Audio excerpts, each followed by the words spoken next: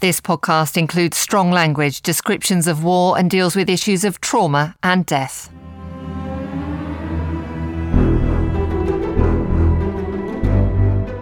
Hi, I'm Jess Bracey. And I'm Darren Coventry. And this is More Tea, a bite-sized extra bits of our Tea and Medals podcast. And it's been a while. It's been ages, Jess, yeah. What have you been up to? So, we're always busy in the creative team, as you know, and we've been working on a new series called Near Death. And tell us more about Near Death and how the idea for this came about in the first place. Well, it came about because we're talking to so many people with these amazing stories who'd been awarded medals, but there's so many other stories where there was never a medal involved, and we just wanted a way to be able to speak to people and tell their stories. So it's not quite a spin-off, but it certainly was born out of all of the people we spoke to and things that we heard when we were doing Tea and Medals. And some of the experiences and stories that have come from Near Death are just those goosebump moments, aren't they? Yeah, so Joe from the team, it's his project. So why don't we hear from Joe with the introduction, give a bit of a flavour.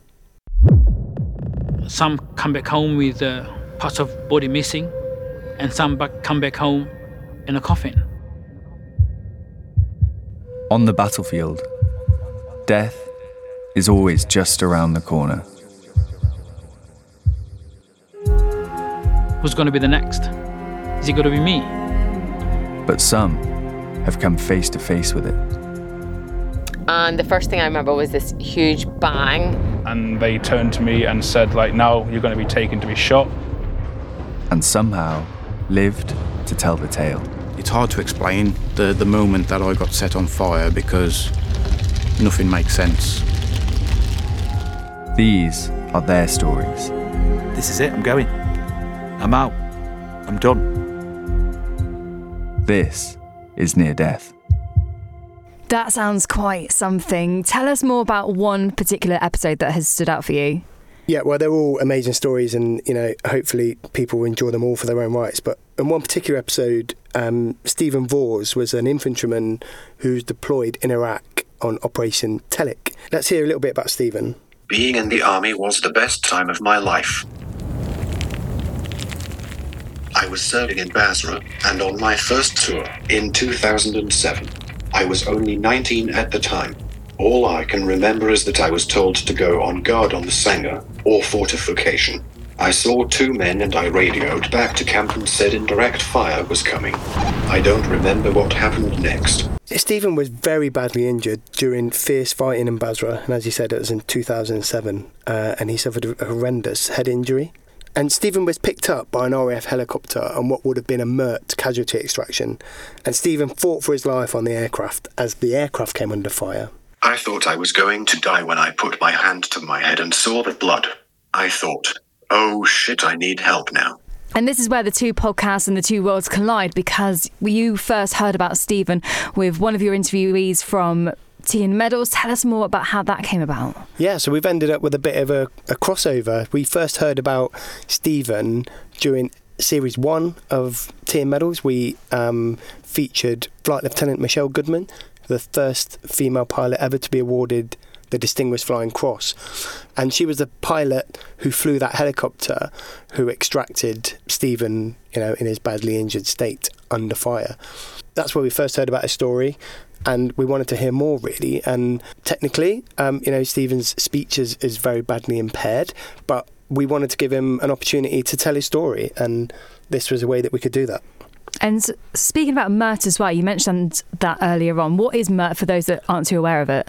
MIRT was initially known as the IRT, the Incident Response Team. So back in 2007, it would have been known as the IRT.